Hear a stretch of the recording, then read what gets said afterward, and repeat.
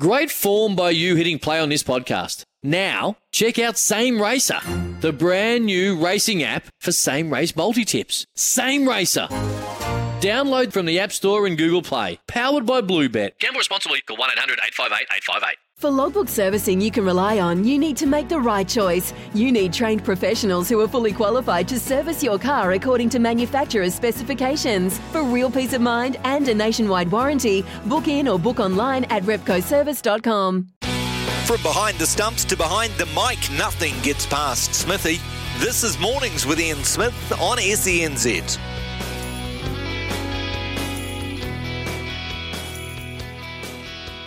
Good morning, kia ora, and welcome into the working week. It is Monday morning. Ricardo in for Smithy, who will be back. I have it on good authority Thursday morning. We'll have Smithy back on his show Thursday morning after his time away. Well, it's been nearly a month at the T20 Cricket World Cup over in Australia. Coming up on the show today, we're going to catch up with Jamie Wall shortly. He was at Murrayfield for the All Blacks this morning. He was also up to all hours watching the Black Ferns the night before. We'll get his take on both of those games.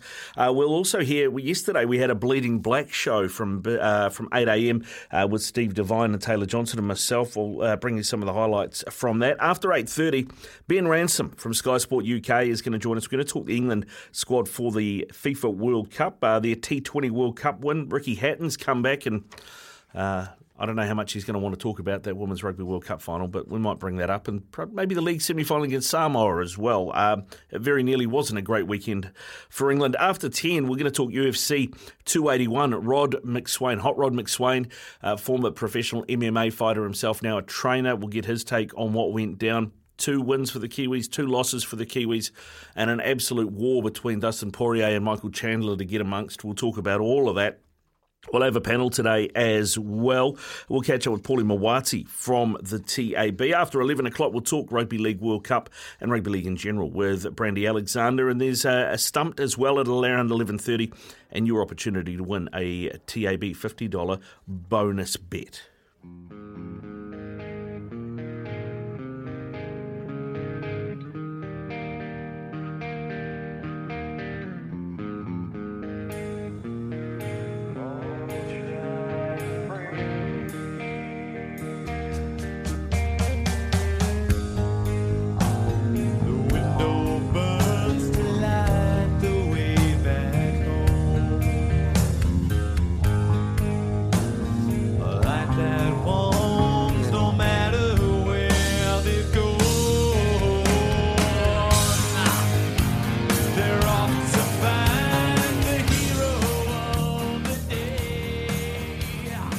Heroes indeed, that's what Ricardo reckons. An incredible comeback on an historic night saw the Black Ferns crowned world champions again in the most unlikely of circumstances.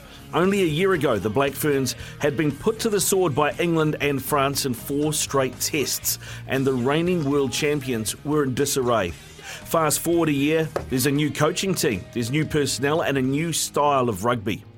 Even though those changes had been made and the signs were that this was a team on the up, it would have been a brave rugby fan to have backed them in from the start of the tournament to finish as the world's best yet again. But they did it, and they did it in no small part. Credit has got to go not just to the team, but to the fan base as well. This is a new, dynamic fan base that's been engaged by a team that plays with its heart on its sleeve and a freedom the All Blacks aren't generally afforded. There was none of the nervous murmuring that permeated the stadium in the 2011 Rugby World Cup final. This felt like a celebration of the game, and it carried on that feeling from the semi-final triumph against the French as well. The players talked about the noise and the size of the crowd after both games, and I think there's a correlation between that and the way these games were finally won. There were great defensive plays, there was expansive running rugby resulting in some fantastic tries. But the French missed a penalty to lose that semi-final, and England knocked the ball on the Ferns line to finish the final. And that crowd and that pressure that they exuded on those opposition teams certainly played their part in a world record 6th title win.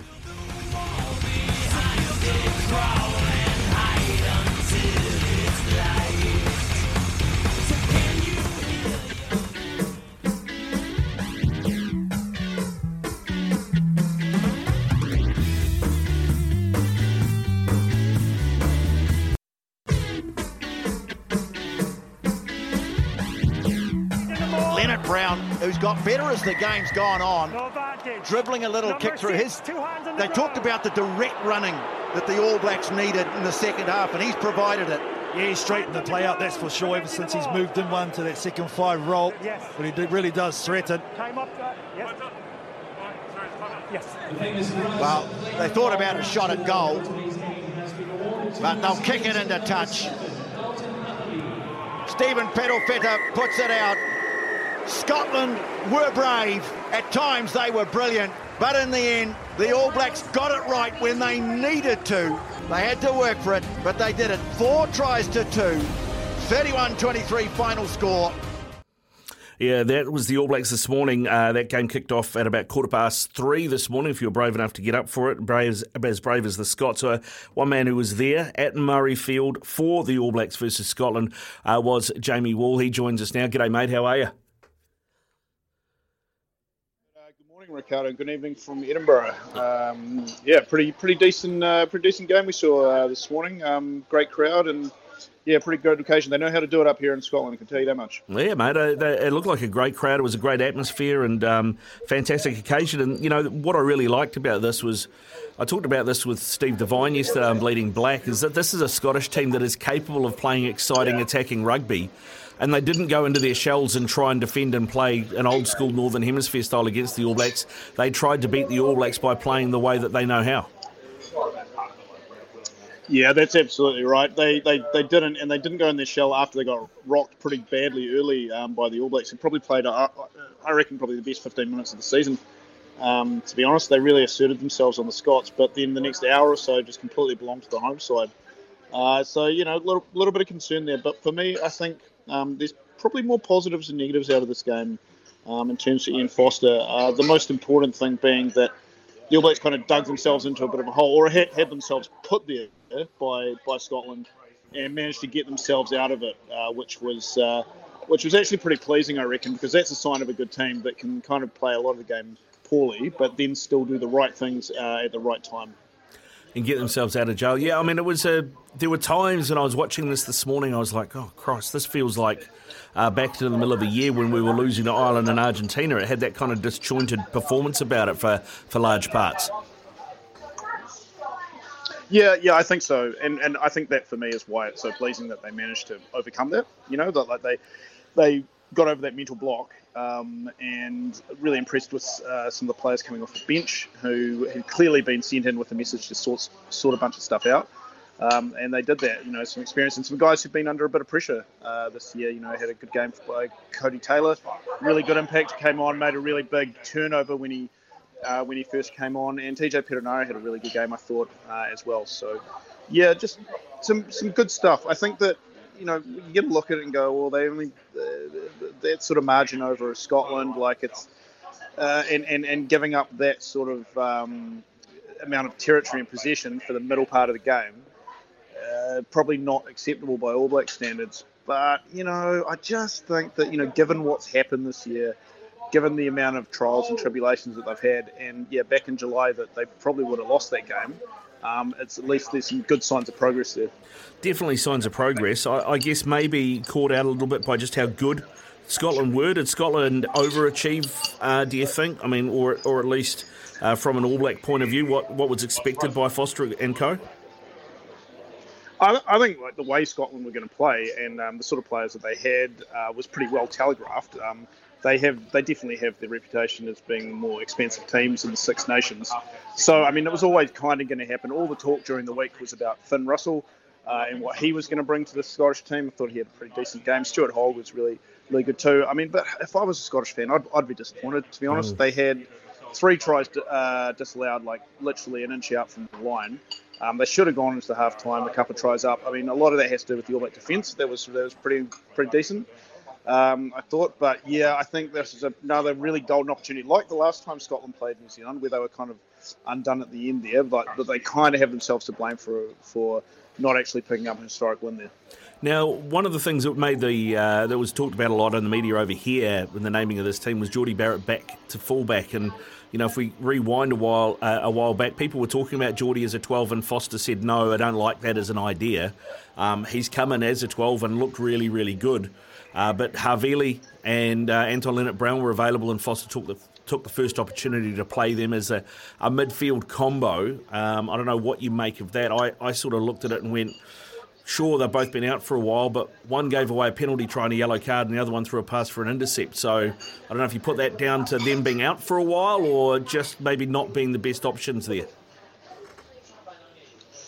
Well, I think with Leonard Brown, I think he's clearly needs a bit more game time, and I just of the opinion that Havili may not just be up to it at this level. That was such a bad intercept that Darcy Graham wasn't even really looking to catch it; he just passed it straight in his gut. So, Geordie's position in the team. It would be nice if Foster was just a bit more honest about what he saw. His role in the team this year, like you said, he'd originally said no, he's only a fullback. And then to have him come in at 12 and play really well, and probably be most people's kind of first choice 12 going now, has been more by accident than design on Foster's part. But if that is the case, I'm happy to live with it, because if it means that he's going to form a decent centre pairing in there and is the first choice number 12, then that's ultimately a good thing. Yeah, it is. They obviously wanted to try a few things in the Scottish test. We did see Nepo Laulala, I think, particularly his side of the scrum, struggle in that first half. And I noticed that Toki Ahau and Whitelock both had chats to the referee to say, hey, look, Scotland are pulling back here when we're trying to engage, yet we're getting penalised. It didn't work, that chat, until the second half when the ref started to pick up on it. But what did you make of us at scrum time against the Scots? Yeah, it was a battle. This Scottish front row did a bit of a number on Nepo there. And then when Newell came on, he got pinged in the first scrum as well. So, a little bit to work on. And just in terms of communication with the referee, it was pretty ongoing throughout the game. But they kind of felt like they got the better of him when it really counted. They had TJ come on, and I think it wasn't as soon as we could hear that through the ref chatter. That guy just completely takes over the proceedings in terms of what he has to say. So, it's again, it goes back to what I said at the start about how they got things right at the right time. And part of that was down to the experience of the likes of TJ and Cody coming on and taking charge of that situation. Not saying that the ref got anything sort of blatantly wrong, it was coerced into anything, but it was definitely like, the amount of pressure that went on him stepped up a bit once that bench got emptied. Dalton Papali'i won man of the match. He was in everything, a lot of turnovers, made a lot of tackles. What did you make of his performance, and was he your man of the match? I think there's a few candidates, but he was up there. It's the second really good game in a row that Dalton's had. You probably make a case for both of these games being the best test that he's played so far, which leads into a pretty interesting selection situation going into next year. Because if he can start again next week and have a good game at Twickenham, really going to leave some question marks over the open side situation there for the All Blacks and what Sam Cane's role in this team is going forward. Because of course, he's obviously captain, but Samuel Whitelock seems to be doing a pretty good job of that in his absence as well. So yeah, it's an interesting one because Dalton really is coming right at this time of year, and he's had a great season all round. And he's definitely feels like the balance with him and Artie there at 8 is really complementing one another really well so far on this tour. Yeah, no, it has looked really good. I can't wait to see Ethan Blackadder in that mix as well, mate, because that could be a game changer next year as well when he's fit. In terms of what we're going to see against England, do you think there'll be more tinkering, or do you think the 15 that runs out against England will be what Foster considers his best 15? I'd say that, definitely the top 15 that's available for this week. You got to remember that there were 7 changes from last week, so I think it'll be a similar 15 to the one against that we saw against Wales, run out against England at Twickenham. Yeah. So Mo'unga back in 10, Bodie back to 15, and Geordie at 12. Yeah, Mo'unga at 10. I think he's definitely telegraphed that is the first choice lineup, and then back at 15, and I would hope to see Geordie having another run at 12 to sort of solidify that position going forward. And Cody Taylor, you mentioned him because he had a great super season, but then his form fell off against the Irish. Has he done enough to go back to our number one hooking spot, or do you think Foster, on today's evidence, might like him as a finisher, someone that can come on and change your game when you need him? I really think he might have found his niche as a guy who can come on with that experience in a tight situation like we saw today. I think Taukei'aho is definitely the first choice that we've got. But given that, Taylor had the yips earlier on in the year with the line-out throwing, he seems to have sorted that out, and he just seems to be playing with a lot more confidence around the ruck and really getting in there and using his experience and strength to kind of make a couple of key turnovers there was really pleasing because he's a good bloke. I like Cody. He still has a few good years in him, and it would be a bit of a waste to see his experience get sort of tossed out going into such a crucial year like next year. It would indeed, mate. Hey, now, you're up there obviously following the All Blacks around, but you would have tuned in for that World Cup final, mate. Mate, what did you make of the win from the Black Ferns and the performance of England in that final? Yeah, what a game and what an occasion. I mean, I think that, something that all New Zealanders can be proud of, that, we've got these women out there representing the country in such a way that has really grabbed the public attention. And just the story that they've managed to create after what happened last year, that they've managed to come round to packing out Eden Park and winning the World Cup, and not just doing it, but doing it in really, really exciting, exhilarating style that we saw. In terms of England, well done to them, they're a great team and everything, but at the same time, I think it's a really good thing that the Black Ferns won, because I don't want to see women's rugby just follow the route of the way that men's seems to be going, which is heavily reliant on driving mauls and kicking into the 22. I'd rather women's rugby stayed the way that the Black Ferns played it, which is let's just run it from everywhere and have a go. Yeah, it was entertaining, all right. It was Steve Devine yesterday on Bleeding Black called it a battle of good versus evil between the styles of the Black Ferns and the English women's rugby team. I don't know if he was too far wrong. There has been some talk over here, probably not over there, about changing the laws around the rolling maul and maybe making it, when it stops the first time, you've got to use it. You don't get a second crack. Your thoughts on that? Oh, yeah, it's an interesting one because it just once again does open up a lot of interpretation. I mean, personally, I think that they should just de-incentivise the scoring of tries, perhaps even making it worth less points would probably go some way of lessening the amount of times we're gonna see it on the field. But I mean, it's a hard one because, really, England, it would be a law basically designed to stop teams like England, to stop teams like, Hawke's Bay and the NPC or the Highlanders doing it. And it would be pretty unfair on them, considering it's the one strength of the game. They do still require a lot of skill and technique. They're just bloody boring to watch. And I guess the difference with women's rugby is that it's a product that needs to be sold. And the Black Ferns had done such a great job of it during the World Cup. It'd be a shame to change the game. And yes, please. It'd be a shame to kind of, like I said, toss away what makes women's rugby so great. Yeah, you're not wrong, mate. You're not wrong, Jamie. Hey, listen, sounds like you're pretty thirsty. We'll let you go, mate, and get amongst. Thanks very much for giving us some time, bro, and enjoy the rest of that tour, eh? No problem, Ricardo. We'll talk soon from London, all right? Yeah, sounds good, mate. Will do. Jamie Wall there with us on tour with the All Blacks from Scotland. It is 9:21 here on SENZ. You can drop us a text with your thoughts on both those games from over the weekend on 8833. That is the Temper Bedpost text machine. Or you can give us a call on 0800 150 811 and be in the draw for that Oklahoma Joe's Blackjack Charcoal Kettle Grill Barbecue as SENZ's Caller of the Month. It's 9:27, mornings with Ian Smith on SENZ. Ricardo Ball in for you. Plenty of texts coming through on 8833, the Temper Bedpost text machine. Hi, Ricardo. You should be able to get in and mess up a rolling maul and be able to pull it down. Save the rolling maul? Why? That's from Anthony. I think there's an argument to be had that you can get in and whoever's carrying the ball should be able to take their legs, right? Because that's tackling the ball carrier. That's allowed. That shouldn't be collapsing them all, I don't think. Peter Mack has sent one through saying Christie is still a couple of seasons away from the presence we need behind our pack. Yeah, it probably has shown, particularly against the bigger teams, the better opposition. Mark has said momentum changed as soon as Christie and Akira was subbed. I think they've played their last game in tests at the top black jersey.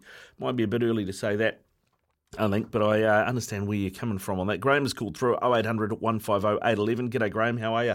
Oh, g'day, Ricardo. How are you? Yeah, good, mate. What did you want to talk? Do you want to talk All Blacks, Scotland, Black Ferns? What are you talking about? I mean, but I spoke yesterday with Watto and Ian Jones about the women's game. I mean, that was just a marvellous occasion. I wasn't there, obviously, but they just were brilliant. Yeah, and it's been good for rugby and good for the country, the whole event, really.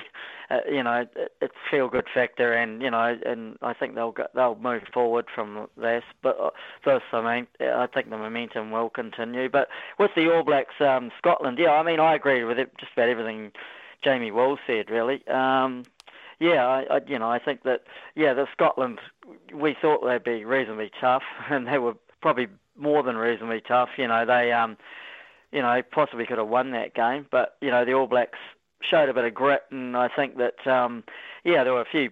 I think that what he said about Cody Taylor's right. Maybe him as he's got back his mojo again. And Samasoni Takiahu's been one of the finds of the year in terms of the All Blacks. So I think going forward, that's the way to go. And I think Geordie Barrett back to 12, much as David Avili's a crusader and all that, and I think he's a very fine footballer. I think that with Richie Mwanga, I believe the number 110. I think that pushes Bowden back to 15, and so I sort of like Mark Talia. What a great debut he had! Looked like a latter-day Jonah Lomu with the hairdo, well, not hairdo. Reminded me of Jonah. It is, but just from the sort of jaw upwards from a distance. But they played very well, and the loose forwards. I think Papali'i.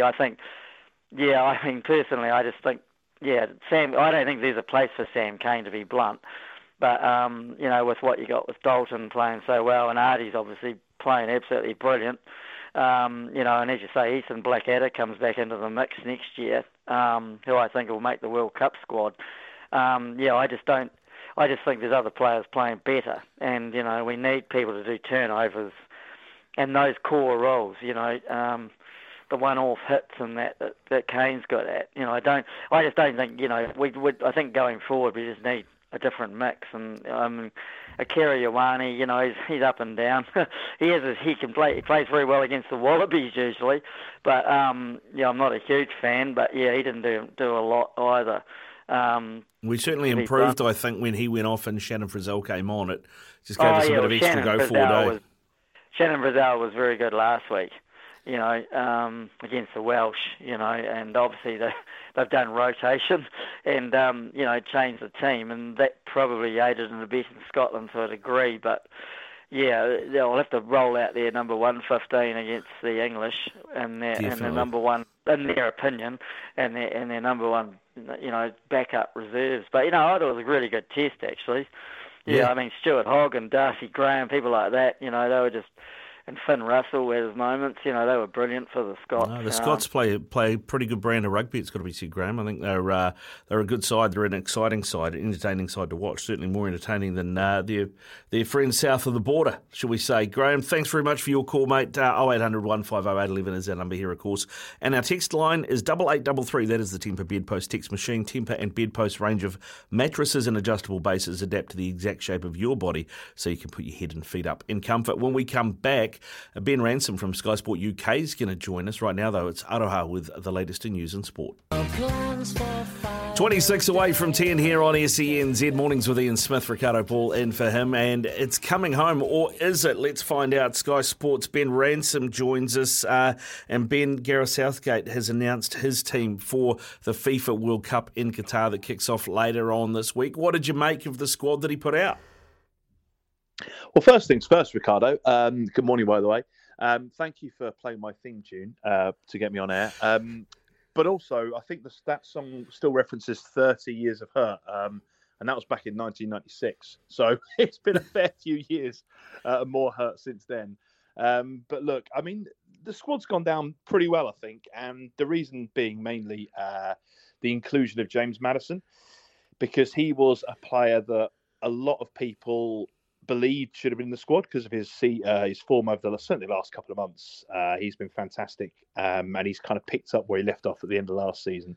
But many felt that Gareth Southgate wouldn't pick him because he has struggled to break into the squad in recent times. So to get that call up, I think, was quite exciting. Albeit then yesterday we saw him go off potentially injured, but he says he's going to be all right. And apart from that, I think it's pretty much as you'd expect. A couple of risky calls, perhaps, a couple of players coming back from injury that may or may not be fit for the group stages. But look, I mean, he's got 26 players, so I suppose it's slightly easier for him to kind of navigate that than it would have been in tournaments gone by. Yeah, it's interesting move taking Maddison, and also I think you could probably read something into it with Conor Gallagher too, looking at the group USA, Iran and Wales. Traditionally in the big games, Southgate's played a 3-4-3 with two sort of sitting midfielders, if you like, and there's not really room for a 10 in there. Gallagher and Maddison, neither of them really fit into that 3-4-3 really, so that would suggest that maybe with those three games where they have to be more on the front foot, they're looking at changing formation and the way that they do things? Yeah, it would suggest that. It gives him options, certainly. You're right, the 3-4-3, the kind of solid defensive shape has been one that he's favoured. But that doesn't really include Jude Bellingham either, does it, if you think about it? Because if you think back to the Euros, you're right about those two holding midfielders. Look, Declan Rice is an automatic pick. And in the Euros, so was Calvin Phillips alongside him. Now, Phillips is the difficult one. He's one of those players who is not yet fully fit after injury. When I say fully fit, he has been back training with Man City, but he's not started games, so he's not match fit. And the World Cup, it starts in a week. I mean, there's no time. There's no 2 or 3 weeks to play a load of friendlies and get yourself ready. We're literally straight into it. So that is a risk. In recent games, he's paired Jude Bellingham and Declan Rice, which Bellingham's a kind of box-to-box midfielder who can do it all. I mean, he's magnificent as a player, albeit very young. So he would potentially work in that role, but then it's a lot to put on his shoulders. So I think you're right. It looks as though, certainly for those games, certainly for Iran, certainly for the USA, we'll see maybe a 4-2-3-1 or a 4-1-3-2, something like that, which gives him that flexibility. And you're right, it means that a Maddison can fit into that system much easier. And it also means potentially Harry Kane can get a bit of support up front if need be, maybe Raheem Sterling playing closer to him, or Callum Wilson, as you say, good form. He's been included in the squad as well. Now, I noticed that Gary Neville and Jamie Carragher, both former England defenders, have said that they've looked at the defenders he's named and they don't see a central defensive pairing if he is going to play a 2 rather than a 3 at the back. And I look through there and I think, well, Ben White at Arsenal has been playing a lot of right back. Harry Maguire hasn't exactly been on form. Eric Dyer has not exactly been on form. John Stones has been a bit in and out with injury. And Conor Cody probably works better in a 3 than he does in a 2. So who do you expect to be the starting 2 if they play a back 4? I just think he'll go with what he knows. I actually think that it'll just be Maguire and Stones if he goes for a 2. Because they played so well in the Euros together. John Stones is magnificent. I think he's come on again. He's a really good footballer. And if you play that with, Kieran Trippier's got a lot of experience now. He's been playing very well for Newcastle, and Luke Shaw at the other side. I think that's your back 4. I think you're right about Conor Cody. He plays better in a 3. Although for Everton, I will point out he's actually played pretty well alongside James Tarkowski. So he has put aside any doubts about him being able to play in that particular system. Eric Dyer, again, I think he's better in a 3. He is a player who, if you remember, played a lot of games in defensive midfield. He's that kind of like third defender, bit of a sweeper type in a way. But again, under Antonio Conte, he's developed a lot. There are still mistakes in him, and I think that would be the worry about all the defenders, really, is that, to a man, pretty much, if you put that England defensive squad together, you can probably say, yeah, he can make a mistake. Yeah, he has made a mistake. So that's where England may suffer a little bit. So it'll be about the structure and giving them the shape to be able to perform. But I think, actually, you never know. It might be a blessing that Harry Maguire hasn't played a great deal of football, because out of all the players going to the World Cup, he's going to have plenty of minutes in his legs that he's going to be fresh. And actually, that defensive two, Stones and Maguire know each other pretty well. So that's what I'd fancy anyway. Yeah, interesting. I mean, it's not like England are blessed at the moment with a lot of centre-backs. I mean, Tomori at AC Milan's been the only one that sort of people have said, why is he not there? But on the flip side of that, plenty of attacking talent in the that Gareth Southgate can choose from at the moment. And if we talk about people having poor seasons, I'd have to say Raheem Sterling's right up there. So has there been much talk about or conversation around his selection? Because I mean, there's plenty of guys that have had better seasons than him. Ivan Toney, even Danny Welbeck. There's players there that you could select that have probably had better seasons than Raheem Sterling.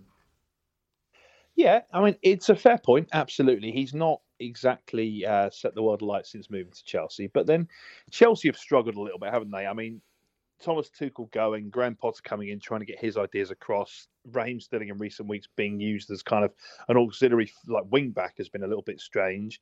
Clearly, that's not where he likes playing. But then again, you only have to rewind to the Euros, and Raheem Sterling didn't have the greatest of seasons for Man City. If you remember, he was in and out the team under Pep, and yet for England, he was an absolute star.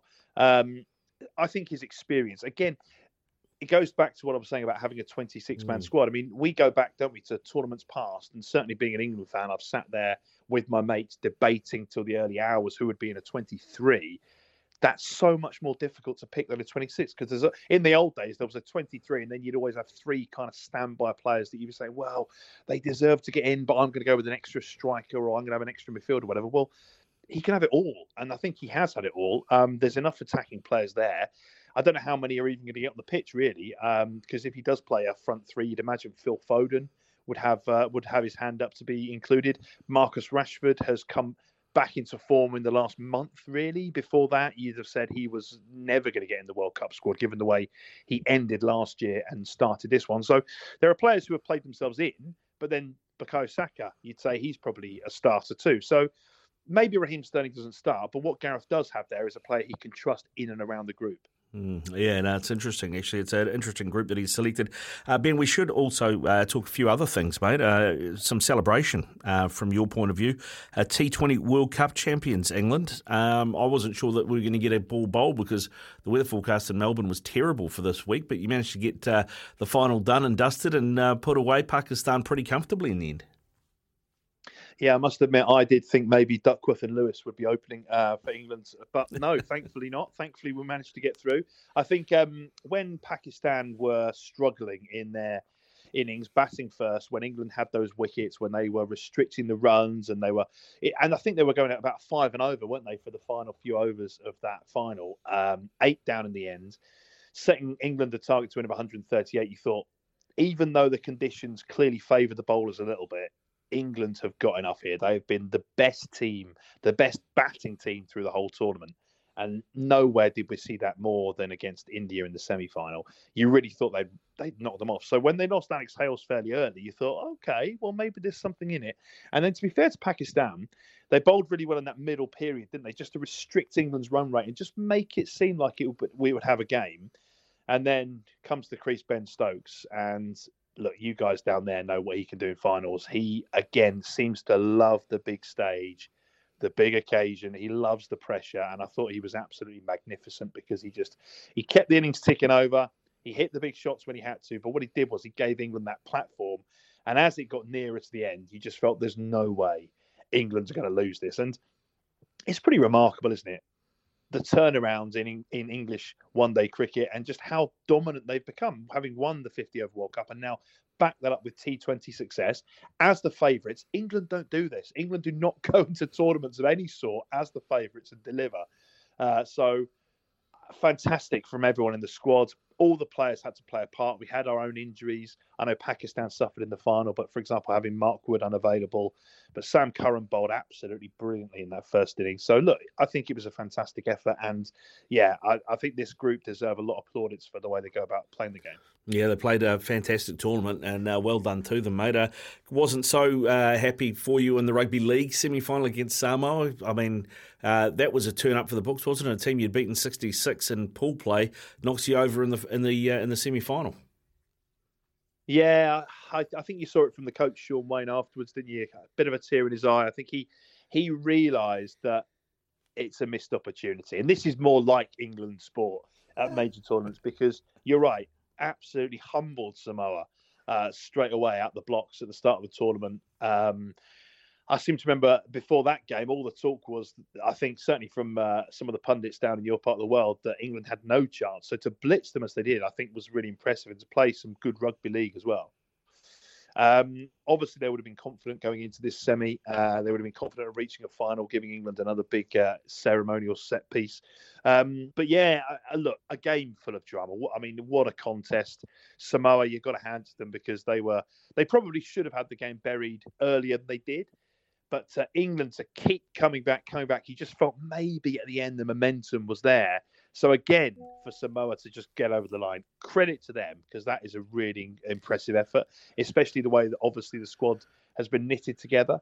But England, I think, can go out of the tournament with a lot of pride, albeit it's obviously very sore right now because there's a lot of disappointment in that group. I think they felt as though, being at home, they were on the verge of something really special.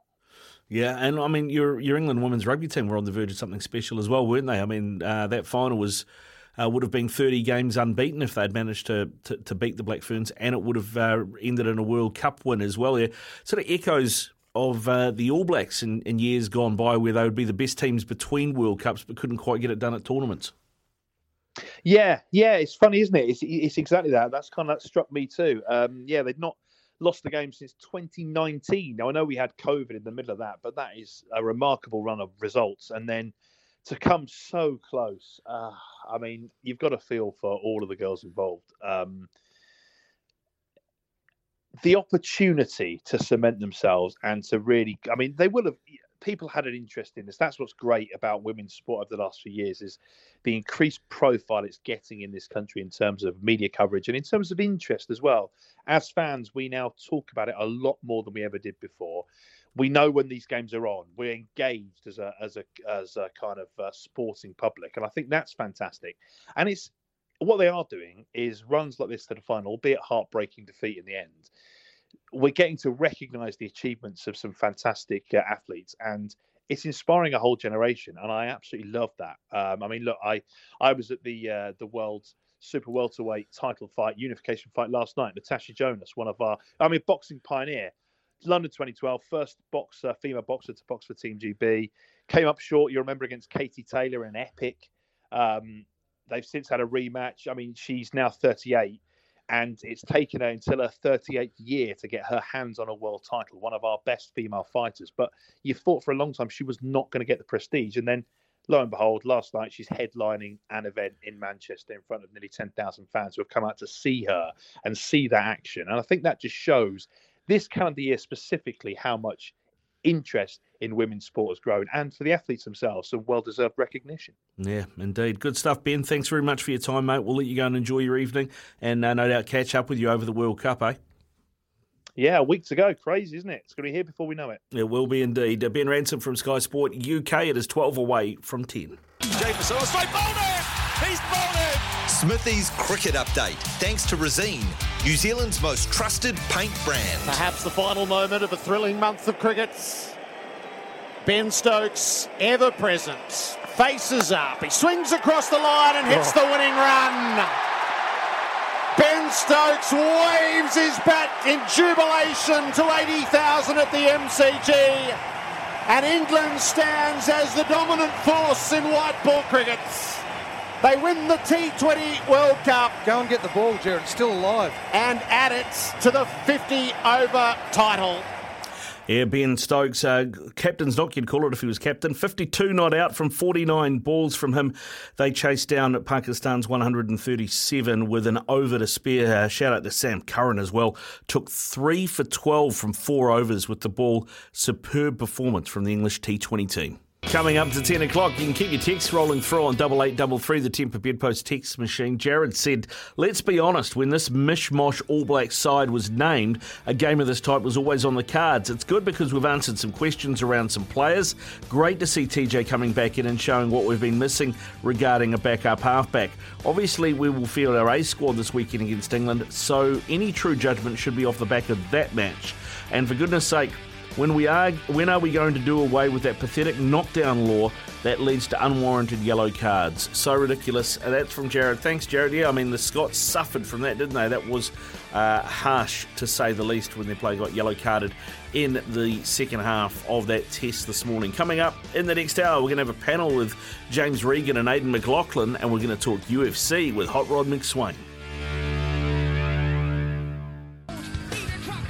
It's 10:04 here on SENZ. Mornings with Ian Smith. Smithy will be back for you Thursday morning, bright and early, and no doubt after his excursion to Australia for the T20 World Cup. And what a final that was last night, with the Poms getting it done against Pakistan in the end. Their bowlers really strangled the Pakistani batsmen. I think only 3 of the Pakistani batsmen made it into double figures, so they really made it hard for them to score runs, and as a result, they only ended up having to chase down 137 to win the World Cup, and they did that, so well done to the Poms. Coming up, we do have a panel with James Regan and Aidan McLaughlin on it as well. We're going to catch up with Paul Moadi from the TAB this hour as well. After 11, Greg Alexander, SEN host and NRL commentator. We're going to talk Rugby League World Cup with him ahead of the final this week, with Samoa playing the Kangaroos in the final. Of course, Kiwi Ferns in action against the English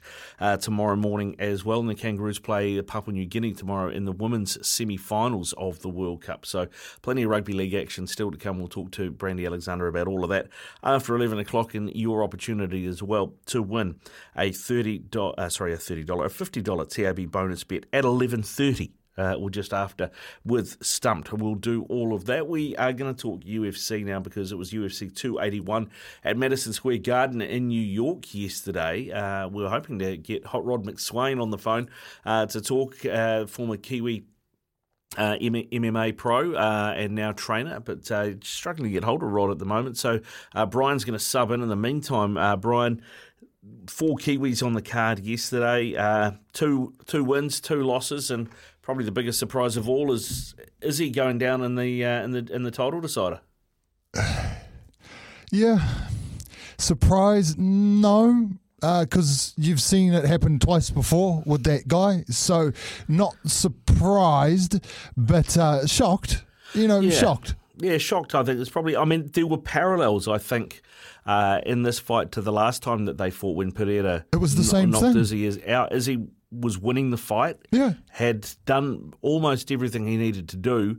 I mean, I think at that time when he lost the last fight to Pereira, he had given him a standing 8 count. Yep. Which they don't have in UFC, obviously, but they had in boxing. Yeah, and that saved him. And in kickboxing, and that saved him really. And then he got Izzy with a lucky punch. Well, we saw much the same. He was 3-1 up on all the judges' cards. Yep. And he probably just dropped that second round. Yeah, I think. But he did things that were a bit un-Izzy like standing in front of him with his back to the cage. I found that really strange too. It was really, really weird how he just would walk back, but usually he circles out, but he was going straight back to a guy who likes to just walk straight forward. Now, we have actually seen this fight. If you go back and watch that kickboxing fight, same thing happened. Izzy pieced him up for most of the fight. Alex had a couple of good moments, and then the punch. Now, I don't believe any of them were lucky at that level. When you train that hard and you've been setting up to try and punch the bloke in the face, it was on purpose. I could throw a lucky punch and knock someone out, no problem. But someone at that level, I don't think there is such. I don't think. Well, maybe really lucky's the wrong word. I think maybe it was a Hail Mary punch. Well, it was, because that was all he had left, all he could do. He had lost the fight, and they said to him in that corner, "You need to go out and win this bout." Yeah. Well, and I think that's a really good point. So I think he'll be kicking himself. Apparently there is a rematch clause. There has to be. Yeah. Because you think about it, the division was cleared out. Yeah, this blows the division wide open, but is he won that much and is that big of a star that they have to do the rematch next? It's the logical thing. And if he wins that, I'd love to see Pereira go up against Whittaker. I'd love to see, he's huge. He's a light heavyweight. I'd love to see him try like a wrestler like a Brunson or even a Cannonier. Yeah, Cannonier would be great, because he's another big fighter, another really big fighter.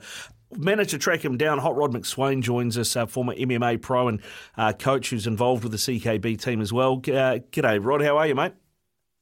Hey, how's it going, Ricardo? Yeah, good, thanks, mate. Good. We were just talking about Israel's loss and losing the title, and maybe some of the parallels we saw from his last fight against Pereira, where he dominated the fight and then just tried to manage it out and ended up losing it. Yeah, unfortunately, bro, that's similar tale to the last one. Man, just first off, just super gutted. You know, I thought it was 3 rounds up, 3-1 rounds, and he was looking good in that last round. Got caught with that bloody left hook again. Mm-hmm.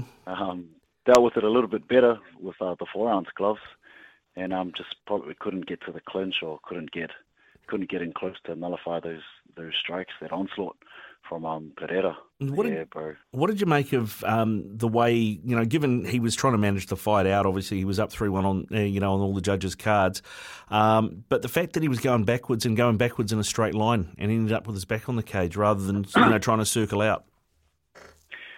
I guess it's relative to how the first 4 rounds were going, bro. Like, he was doing that in the first 4 rounds, and then he would fake going left, and then he would quickly circle out to the right, and I guess he was getting a bit comfortable, bro. Maybe gassing a bit, and he just got a bit too comfortable with his back against the cage because nothing was really landing in the first 4 rounds, nothing crazy significant, and you got to remember, Israel doesn't get hit a lot. You know, he's not used to getting big shots, so when that big shot came through, it rocked him, and when you get rocked, the lights go out, the curtains close. You got to deal with it for 5 to 10 seconds of just like a bomb's just gone off alongside you, and that's the feeling. So it's hard for Israel to fight through that, I guess, because he hasn't been there a lot.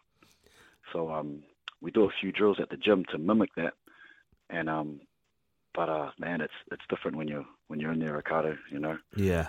Well, I suppose it's hard to, like you say, you try and mimic it, but you can't exactly land bombs on a guy to teach him how to deal with it, can you? It's not conducive to being long in the sport doing that. Exactly. There's a few drills we do to mimic the feeling. Like one of them would be like if you're dizzy. Yep. You know, if you jump on a one of those kids' playgrounds on that spinny thing and spin around, you get off. It's kind of a similar feeling. So we don't bring one of those in, but we do similar stuff. And normally, I thought initially watching the fight, I thought it would stop just a tad early, but you do have to look out for someone's health, and more shots to the head. It's just going to still extend the recovery, with the concussion return to play protocol. It'll just extend that. So I'm glad he didn't get too many shots to the head. And but like the fighter and you wants him to go, hey man, he could have come back. He didn't drop. Israel, he could have shot for a takedown or clinched him up and maybe survived the round and won the title. But hey, it wasn't looking good for him at that point. It wasn't, mate. As a somebody who's watched a lot of Israel, I looked at his last maybe 4 or 5 fights, and I used the words managing. And he's done that. He's managed his title victories of late, but we haven't really seen him finish anyone, even when he's had opportunities to. He's, rather than take the risk to finish someone, he's just managed the fight out. And it hasn't cost him until now because, he could have finished Carlos probably at the end of the first. He had opportunities to finish him in the third as well and didn't do it. Is that something that's a worry for you as you look at, is he not, closing fights out and actually going the distance more often than not? I think, bro, if you look at his second fight with Pereira, he tried to go for the finish. Okay, so Israel was his first fight, he managed and he got a loss. So his second fight, the mentality was, well, if I manage this fight against Pereira in his hometown, I'm definitely not going to win a decision. So I'm just going to take him out. So he rocked him in the second fight. He gave him an 8 count in the second round, I think, and in the third round, he came out guns blazing. And the problem is, Pereira's like, he's dangerous, man, even when he's hurt. Just one of those, if you're close enough to be in range of his left hook, you're close enough to die, man. It's, that's the thing. So I guess he's the most dangerous when he's hurt, or he's the most dangerous when you're trying to finish him. So I guess Israel, rather than press forward in that last round, was trying to back up. But the problem was Pereira, he's fearless. He just kept coming forward. And you see when Israel nearly dropped him in the end of that first round, it was because Pereira was coming forward, throwing bombs. So he'll throw a big left hook, but he'll drop his right hand. He'll throw his big overhand right, but his left hand's not on his guard. So Israel can pick those shots, but man, if you want to sit there and try and pick off those shots, which paid off in the end of that first round, he give him another 5 seconds, that fight would have been done, right? Yeah, 100%. Yeah, but that's the thing. You gotta risk it for the biscuit, bro. Risk and reward, man. Risk and reward. There will be a rematch. I guess it's just a matter of when. I wouldn't imagine we're going to see it till probably middle of next year. It's like with concussions and the sport, Ricardo. It's the UFC don't care too much because it's a business, not a it's not really a sports body organization. So they'll try and push for it ASAP. But the coaches and the team will sit down and we'll do they'll follow protocol. They'll have a look at the symptoms, see how Israel's going. That again, it looks like he didn't get a bad concussion, just maybe a minor one. So the recovery should be pretty good. And I'd say, depending on him and the coaches, you're looking at probably middle of next year. Who knows? Pereira might fight before that. He might lose before that. But I think, hopefully, in Israel's position, he would have a rematch clause definitely after a potential loss. Yeah, you'd think so. Well, hopefully we get more information about that soon, mate. Well, let's talk about a few of the other fights on the card. We'll get to the other Kiwis in a minute, but I think, the fight of the night for me had to be Poirier versus Chandler, didn't it? Chandler came out with his foot to the floor, and I thought he was going to win it towards the end of that first round, but Poirier hung on and then ended up winning by rear naked choke in the third. Oh, man, I'm guilty, Ricardo. I did not watch that fight, bro. Sorry, bro. Sorry. Well, you need to go and find it, man, because that was the fight of the night. Okay, damn, bugger. I'd far out. Okay, I'll see where I can find it and give it a watch. Yeah, I thought Poirier was going to do well in that fight, just because I like Chandler, but he doesn't utilize his wrestling as much as he should, because he's got such good wrestling. And if you see his Instagram or his feed, that's all he's doing. All he's doing is wrestling, chain wrestling, taking people down. And you see his fights and he's brawling. It's like, bro, come on, man. Let's see some of that chain wrestling. Well, Chandler had Poirier's back at one point, and Poirier was complaining to the referee, and they showed it afterwards because they interviewed him afterwards after he had the win, and then they showed some footage afterwards. Chandler was trying to fishhook him. He was trying to put his fingers at his mouth to pull his head up so he could get underneath under his chin. And so he was a bit filthy about that. They weren't too friendly before the fight, and they weren't much friendlier after, mate, to be fair. Yeah. Let's talk the Kiwis, the other Kiwis there, mate. Dan Hooker, great to see him back, and with a solid win. It's not often you see someone winning by TKO of body kicks. That just shows the toolkit of Dan. People don't realize that he's probably one of the best guys in the gym, and with the most diverse skill set, from range and close, boxing, kicking, wrestling, jits. That's why he's the captain of the team, man. Dan's got it all. So those teeps, oh my gosh, you don't want to be at the end of those. And I guess it's similar to Dan's first fight in the UFC. Ian Entwistle, Mr. Footlock, going after all those footlocks. Even got a heel hook on Dan, and Dan just waved his finger at him and then elbowed him in the face for the finish. So he's no stranger to someone playing footsies or attempting to. But if you can't get Dan down, it's going to be a long night. Yeah, well, it felt like Puells had no plan B. He just kept trying to do it, and then Dan was just like, step back and tell him to get up and step back. Now, then the crowd got on his back as well. It was an interesting one. I tell you what, there was a few people suggesting, and a few of them were fighters as well, suggesting on Twitter that Puells would get sacked by Dana White after that performance. Oh, they're a bit harsh, eh? We all have bad days in the office, mate. Some of those guys have a bad day, they get sacked. Get on over now. Yeah, well, I think it was the sitting down on his backside all the time that was bringing that on, mate. Carlos Ulberg too, good win for him, mate. Another win, another knockout win as well. So he's definitely on the road now. He seems to have gotten used to the UFC, and his takedown defence has gotten better, and he's been able to use his striking again. Just amazing. See that footwork and range, just mixing up the jab with the kicks, and just following the game plan. You know, like the game plan, people don't realize that the edge that the CKB boys have over other teams is the planning, the coaching. Look at the coaching staff. You know, huge. You got Andre. You got the wrestling. You got Mike Angove. You know, they know what they're doing, man. And if you just follow the game plan, if you have the confidence to listen and trust is a big thing when you're cornering. Like, I just ran a boxing show in the weekend, and the guys who listen to their corner, they're the ones who came out and did really well. And see, Ulberg there was times there where he could engage and make it a firefight, but why? You know, listen to the coaches, stay relaxed, and his opponent, he had to get in there. He was forced to rush in. And when you're forced to rush in, you're going to leave holes. And then he was countering with his overhand right after Ulberg's jab, and we got the read. So Ulberg would sway the jab, chuck a left hook over, and that was done. You know, just a bit of patience and precision. Patience and precision indeed, mate. And finally, we should talk Quake Riddell. Didn't go his way. Another loss for him. I think that's 3 in a row now. He might be a little bit nervous if Dana White number comes up on his phone. Yeah, man, that was tough to watch. You know, poor Brady. Brady's got a new little family, and I guess I've got a new little family, and with Dan and stuff. And sometimes, you know, it's hard to just put all your energy into fighting, because if you're not 100% focused on your fight or your training, you know, there's energy going elsewhere, and you put yourself at risk, and it's tough. You know, Brad's awesome. He's a workhorse in the gym.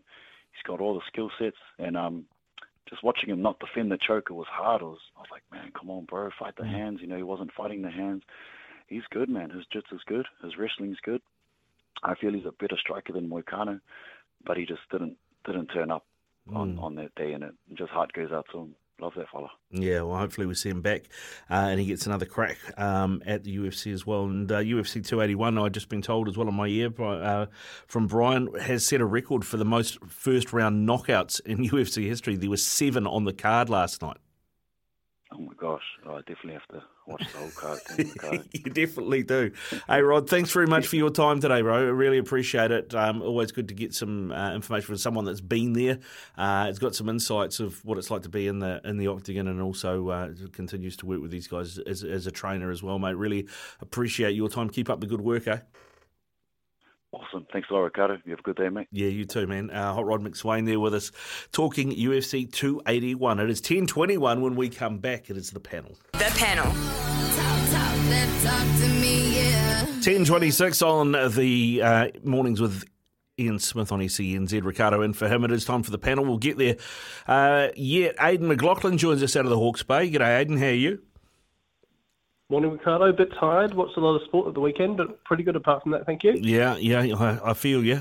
And joining us from further afield, James Regan, who's up in the UK for the Rugby League World Cup. G'day, James. How are you, mate? Yeah. Oh, you are there? Yeah, you got me? Yeah, got you now, I'm here, James. mate. Don't you worry. That's all right, mate. That's all right, James. We've got a lot to get through. There's been so much sport over the weekend. Let's start, though, with the Black Ferns winning the Rugby World Cup against the Poms at Eden Park and, you know, stopping them going 30 in a row. James, how much interest was there in the north of England, given you're in the middle of Rugby League territory? Yeah, an interesting one. There was definitely a bit of chat about it. Where we were was obviously focused on the league that was on over the weekend, but even then there was a bit of talk, and you mentioned the unbeaten run, and that's what people were really kind of eyeing up, that, you know, the Black Ferns have managed to break it, but before then it was like, wow, this England team is pretty special. So it kind of shows that it's recognised all over that this was a great England team going into it, but what the Black Ferns did was just amazing. So it was definitely spoken about, that's for sure. Yeah, and Aidan, I mean, from your point of view, I know you've got daughters that play sport, and I'd imagine this tournament's been a bit of an awakening for them, or, sort of seeing women's sport in the limelight and given the same sort of coverage as the men traditionally get? Yeah, I guess my girls are pretty lucky. They're growing up in an era where we roll from tournament to tournament. It's a golden age, really, isn't it? Cricket World Cup 7-8 months ago, now this World Cup, and then obviously football next year as well. So they're pretty spoiled, I think, in terms of women's sporting coverage. But yeah, they've been glued to it, just as I've been glued to it. And I think the great thing about this team is that they're so accessible, the Black Ferns, and they play such an enjoyable brand of rugby. It's hard not to fall in love with what they've done, isn't it? Whether you're a young girl, a middle-aged man, or someone a bit older, it's just the product's been great, and their communication has been great. And you can just see that they just really love the attention that they've got. They're humbled by it, and it's just been a great 6 weeks, really. Yeah, it has, and it's felt like a celebration of sport, hasn't it, James? I know you're watching it from afar at the moment, but it really has felt like a celebration of sport. There hasn't been too much of the doom and gloom merchants going on like you might get if it was an All Blacks home World Cup, worrying about this, that, the other thing. Yeah, 100%. And I obviously couldn't make it to the final, but had a few friends go, and I felt the same at the very first game, the opening game of the tournament. It was just a different feel about it, which was amazing, wasn't it? I mean, it was a family atmosphere, it was a party atmosphere, and you could tell that no one really knew what to expect, especially early on. And they certainly got a bit of a fright against Australia, but the way the momentum built for the Black Ferns and the tournament as a whole was just amazing, and it does have a different feel about it compared to if it was the All Blacks or whoever, which is great. And I think it's probably what it's done, and the best thing it's probably done is brought in a whole new type of fan, a whole new kind of person that's going to watch rugby now, and especially women's rugby, which is great. And that can only be good for the sport, can only be good for rugby, and it can only be good for women's sport in New Zealand as well, which is amazing. Yeah, and I think you've hit on something well there, mate. That demographic of fan that they've got along is something that New Zealand rugby's trying to capture with the All Blacks and Super Rugby for some time and hasn't been able to do it. When the Black Ferns have had sitting there the whole time, have managed to go out and capture that audience that they've been New Zealand rugby's been looking for so long. So hopefully that brings sponsorship dollars, that brings money, and we can take it to the next level with our professional game here for the women and the Black Ferns going forward as well. It's 10:30, time for news and sport. The panel will continue after the latest from Aroha. The panel. Talk to me, yeah. 27 away from 11. James Regan from News Hub is in the UK covering the Rugby League World Cup, and mate, it's been a fantastic story for Samoa, hasn't it? And the way that they've turned things around from being beaten 60-6 in their opening pool game and being criticised here, there and everywhere, to turning over the Poms in the semi-final and making the final against the Kangaroos.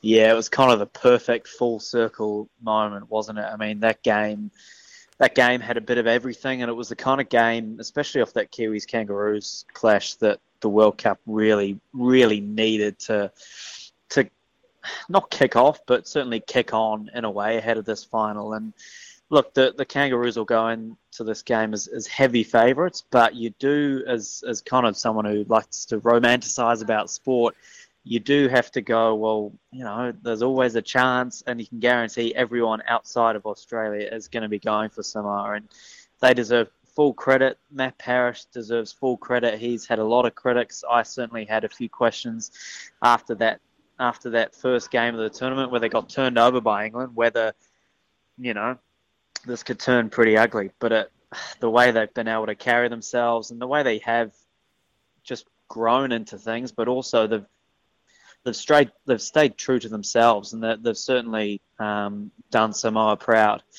It's just amazing. It's an amazing story, and if they can even go close or go all the way, you can't even imagine what the scenes are going to be like across Samoa and in New Zealand as well. It's just going to be unreal. But even to get to this stage, they deserve so much credit, every single one of them. What's been the reaction from the press in the north of England to England losing that game? Yeah, certainly a few eyebrows raised. I think there's no doubt about it. This was the way they were playing and the way the tournament was unfolding. You get a sense that a lot of people think this was the best chance England have had in a long time to actually win the thing. The Kangaroos have just come off a really bruising clash against the Kiwis, and they look like they could be exposed. England have probably up until the semis been one of the most coherent and kind of fluid teams that we've seen, even when they've had a rough patch, which was only about 20 minutes of one of their games. They've come through it and they've done really well. And you certainly got a sense that this was their best chance to win it. And they just, for a large portion of that game against Samoa, they just looked stunned. And that's full credit to Samoa, don't get me wrong, but England, they were under the pump and they couldn't come up with the answers. So certainly a lot of disappointment and frustration because, as I say, they should be at the final, or that they certainly think they should be with the team they've got and the way they were going. Aidan, you've been watching from afar from back here. I know that it's what raised a few eyebrows for me was the draw. Somehow England managed to avoid both New Zealand and Australia until the final in the men's draw. And in the women's draw, the only two teams to win it are in the same pool in Australia and New Zealand. And England have to play the might of Brazil and Canada. Certainly says something about the way the draw's been done. Yeah, if we thought the Women's Rugby World Cup draw was a wee bit weird, that the way the quarterfinals here were worked out, then the rugby leagues said hold my drink, haven't they? Really, it was it's all very odd. I just don't even understand how you can kind of get to that. I mean, we've seen quite a few different types of draw for the Rugby League World Cup over the years to, I guess, try and generate a bit of early interest. I can think of Australia playing England in opening games and things like that, just to kind of try and kickstart the tournament. But yeah, this time around it's been really strange. I mean, for Samoa to lose heavily in that first game against England, and for Australia really to play no one of note until the semi-final, it's just a bit, I mean, it's hard to just generate that interest until the quarter-final, semi-final stage of tournaments like that. It really is. It's difficult when there aren't that many teams that can compete for the trophy. That should be said. But yeah, you'd think there was a better way to do it this time round. You would have thought so. We also saw the All Blacks in action this morning, Aidan. They got past Scotland in the end, 31-23, but certainly didn't have it all their own way. It wasn't the strongest All Black 15, but I think maybe answered a few questions around a couple of positions in that All Blacks team ahead of the England game. Yeah, it was pretty scrappy, wasn't it? I mean, there were 7 starting changes, I think 2 positional changes to the team that beat the Welsh a week ago. And, I mean, in the build-up, the strangest thing for me was probably Geordie Barrett was playing, but he was playing fullback. I thought he might have had a week off before England, but no. For me, if he was going to play, he needed to play 12 just to keep bedding down that position for him, because I think he's done really well there since he's come in. It was good to see Anton Lienert-Brown back, but then, of course, he had a bit of a nightmare start, giving away not only that penalty try, but departing for 10 minutes because of the resulting yellow card. And that was actually when the game changed, really, wasn't it? Because the All Blacks had started strong. They'd got that 2-try lead. Then the yellow card, Scottish come right back into it. And then suddenly Scotland are winning at half-time, and the All Blacks don't score again until the 61st minute. Credit to the All Blacks. They've come back. They've had some decent impact off the bench. And they've got the job done. But, when it got to that hour mark, I think there would have been a lot of nervous people, especially Foster and co up in that box. Yeah, very much so. James, I don't know if you managed to get to see this game, but it was very much Foster had... It wasn't his idea to put Geordie at 12, and it doesn't seem like he's still convinced by the idea. So he went back to his preferred combo of Lienert-Brown and Havili, one through a intercept try and the pass for an intercept try, and the other one got yellow carded and conceded a penalty try, so it didn't exactly go well. What did you take away from this test? I think it's great. I think as a whole, you kind of look back, and this has been one of the most entertaining and thrilling All Black seasons we've seen for a very long time. I mean, Scotland played incredibly well with an incredible heart, and let's not get it wrong. This wasn't a bad All Blacks team. There was a lot of players in there who could have a go at the starting 15, and so from a fan's point of view and taking the All Blacks hat off, it's great, and it's kind of just another chapter in the whole story of how is this All Blacks team going to end up when we ultimately get to the World Cup. How are they going to go? Because there's only so much testing you can do. There's only so much kind of experimenting you can handle before you have to settle on a 15. You have to settle on a squad that is going to take you into a World Cup. And I'll tell you what, next week against England, it also depends what kind of England team turns up, but that is going to be one hell of a test match. Because this All Black side, when they're under pressure, they've still got to prove they can do it, I think, and they've done it a couple of times, but they've got to consistently show that they can get themselves out of a hole against strong opposition. And I can't wait. Next week is going to be absolute fireworks. I think Eddie Jones, you can guarantee he's going to be up for it. This England side is going to be up for it because they've got some question marks around them themselves, and so. As a rugby fan, you just got to sit back and enjoy it. But let's not get it wrong. This was a good All Blacks team out there, and they had a lot of questions thrown at them. And to be fair, in the end, they answered them. But yeah, a lot doing for Ian Foster. Yeah, a lot doing indeed. We also had a Cricket World Cup final last night as well. England got up over Pakistan. Meant that they'd also knocked India out of in the semi-final, beat Pakistan in the final. They've asserted their dominance in the white ball form of the game, Aidan. It was they did it easy against both teams, really, considering these it was a semi-final and a final. They made it look easy. Yeah, they really hit their straps at the right time, didn't they? I mean, I've always thought that T20 international cricket is probably the most fickle you can have, really.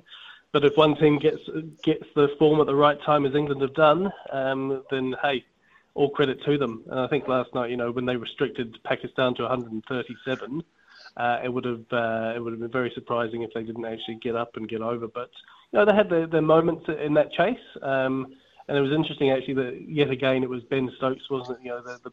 The man for the big occasion. But surprisingly, that was his first ever T20 International 50. Wow. What a time to do it. Yeah, so 52 or 49, 6 balls to go is relatively comfortable in that format. But yeah, I think they won it by that bowling performance. Yeah, the bowling performance was good. And James, the English are World Cup champions again. At least they didn't have to do it on boundary countback this time. They actually won it properly. Well, the rules are the rules, I guess. Everyone plays the same. But yeah, look, it looked pretty convincing, wasn't it? I mean, Ben Stokes is such a competitor, such an athlete, such a hero for this England side, and he managed to do it again. And you have to say Pakistan will be pretty disappointed as well. They had so many fans turn out at the MCG. It looked like a home game for them a lot of the time. But this England team, yeah, they just managed to do it. So fair play, but I agree. T20 is pretty fickle, and you never know which way it's going to go, really. No, you don't. All right, gentlemen, before we let you go and wind the panel up, your highlight of the weekend. We talked about there's been so much sport of the weekend. What was your highlight, James? Oh, yeah, it's pretty tough. It's been a weekend for the ages, hasn't it? I'm going to go Samoa. I think from where they came back from, and where they were at the start of the tournament to now, to not only win, but to win with a field goal like that in London in front of 40,000, I think, just to touch over 40,000 was amazing, sparking scenes of pure joy. And I think Matt Parrish said it best when he said a little dot in the Pacific Ocean has just turned the rugby league world on its head pretty much. So, obviously shout out to the Black Ferns, but for me that was pretty special. And for you, Aidan?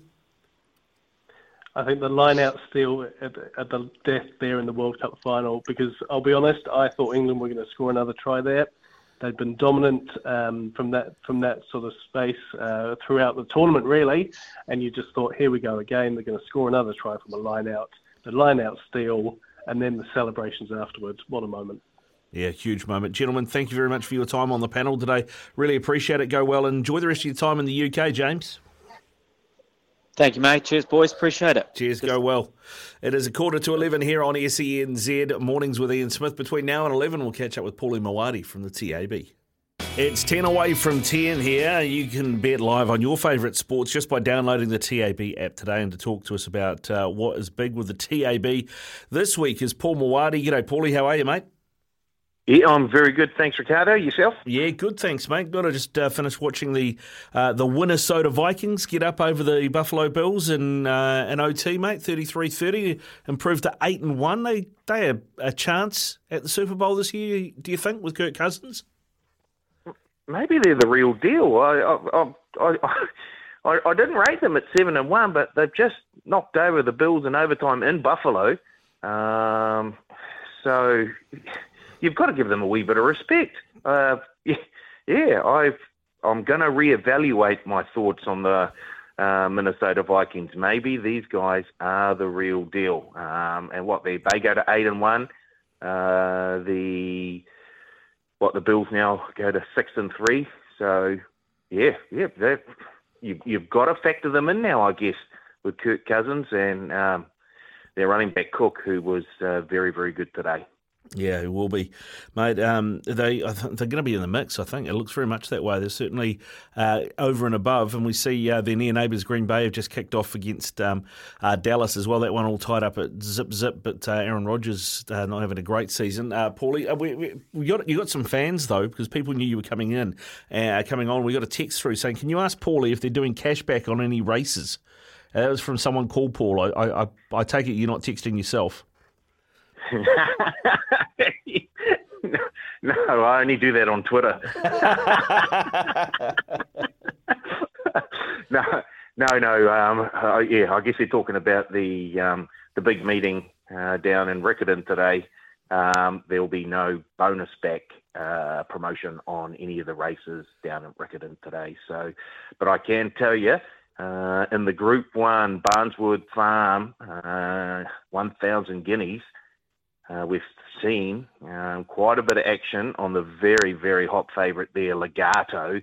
Today we've had an $8,000 bet at $1.40 and a $3,000 bet at $1.40. So even though we've had to wait a couple of days for this race to get underway, the support for the hot favourite, Legato, is still there. An $8,000 bet and a $3,000 bet, both at $1.40. The biggest bet on any other runner in that race is a $500 bet on Bestseller at $6. So, yeah, they're all over the favourite there, and there are plenty of multis that include Legato to win the 1,000 guineas today. And the New Zealand Cup, I'm just having a look down the page here. The biggest bet so far, a $1,000 bet on Starry Beale, the favourite, at $4. And there's also been an $800 bet on Quota at $41. $800 on Quota at $41. Wow. Okay, Paul, has the TAB recovered from the boys get paid the other week, or is it still the Greg's instant coffee jar in the lunchroom and no more $5 coffees from the cafe? Yeah, you're on the money, Ricardo. And there's a few empty seats here at headquarters today as well, with just cut-out figurines of where the bookies used to sit. They're licking their wounds at the moment, Ricardo. The boys get paid. They were way too good over that Cup week, and congratulations to them and all those who jumped in on their punters club, their little syndicate that they had going. Coming up to 11 o'clock here on SENZ Mornings with Ian Smith, and there is still a live NFL going on 0-0 between the Cowboys and the Packers at the beginning of the second quarter there. And you can get on the Cowboys there at $1.35. The Packers paying $2.90. Also, the Rams $1.87 to beat the Cards at $2.10 later today. And currently live at the moment, the Colts lead the Raiders 7-0. You can get on the Raiders at $3 if you think they're going to come back. The Colts are paying $1.33. Watch and bet live on your favourite sports and racing at tab.co.nz. Please gamble responsibly. R18. Coming up shortly, your chance to win a $50 TAB bonus bet with Stumped, and Greg Alexander joins us to talk rugby league out of Australia.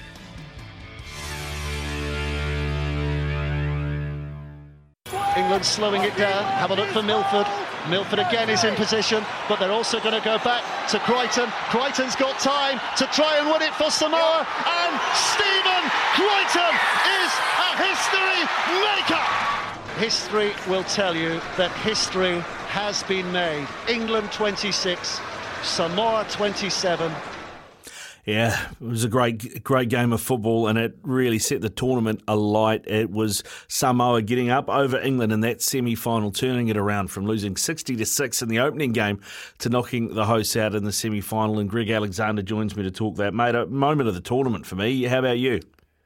Yeah, it was a great game, Ricardo. I got up early, kicked off at 1:30 in the morning in Australian time. Actually, I stayed up, so I pushed all the way through, and it was an incredible game. Great moment for, and I'm, of course, a little bit biased. There's a number of Penrith players in that Samoan team, and it was great to see Stephen, grab an intercept, kick the winning field goal, and, an historic moment in terms of the World Cup with Samoa making their first final. Mate, I've got to ask you, I mean, I know your Penrith allegiances, but what's Stephen Crichton worth now on the open market?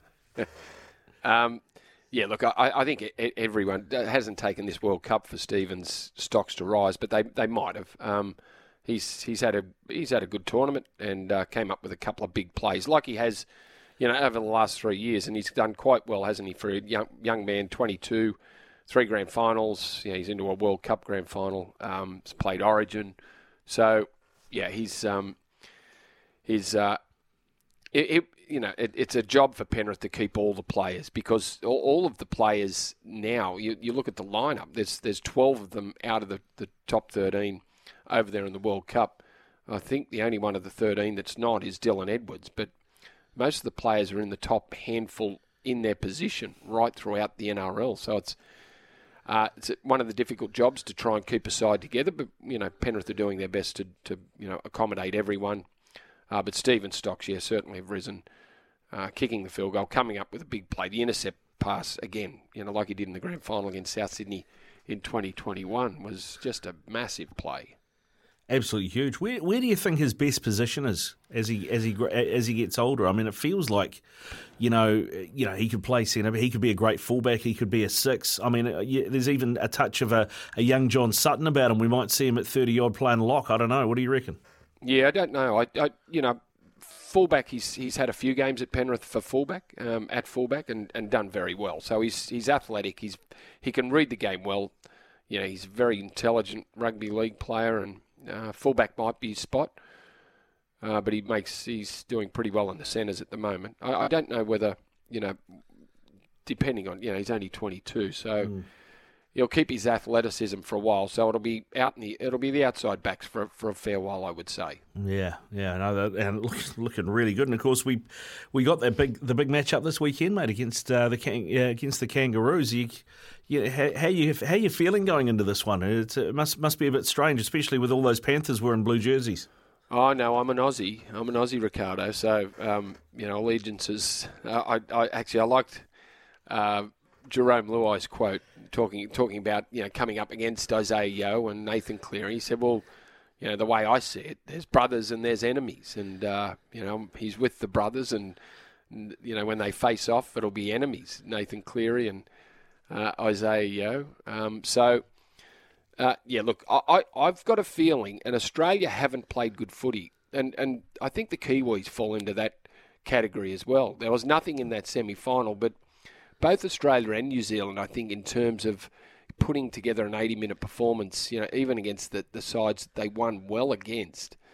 Go back to the Joey Manu's first game, where he was just that good. He stole the show right at the start of the tournament. But Australia and New Zealand really haven't just put it together. So I'm thinking Australia do put it together. I think it'll all fall into place against Samoa in the final, and I think Australia might put a score on them. I think it'll be 20 plus. Yeah, I mean, it feels like leading that way that Samoa might have played their final in a way, getting over the English the way they did, especially bouncing back from that big loss. That's right. Yeah, they overturned 60-6 loss, to start the tournament, which everyone was shocked. And they did cop a fair bit of criticism, and deservedly so.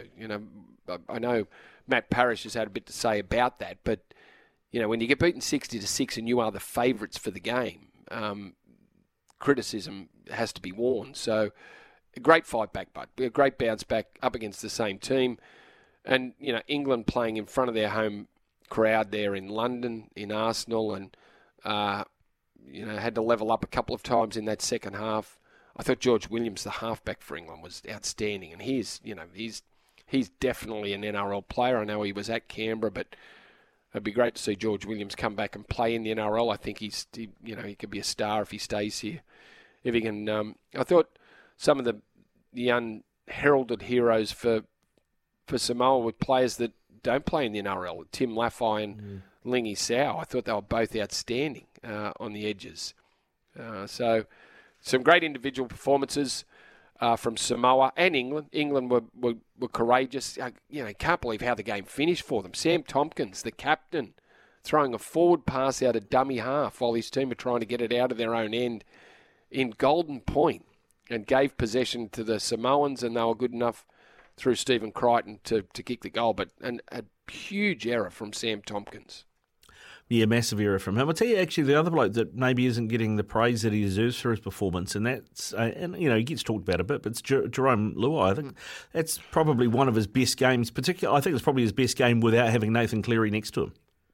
You know what? He's had a great tournament. He really has. And I think he's picked up 3 Man of the Match awards for Samoa. And, if we can just forgive them for their first hit out where they were smashed by England, Luai might be close to the player of the tournament. I think he's done a great job. And, I know there's been a bit of chat about, Jerome's form.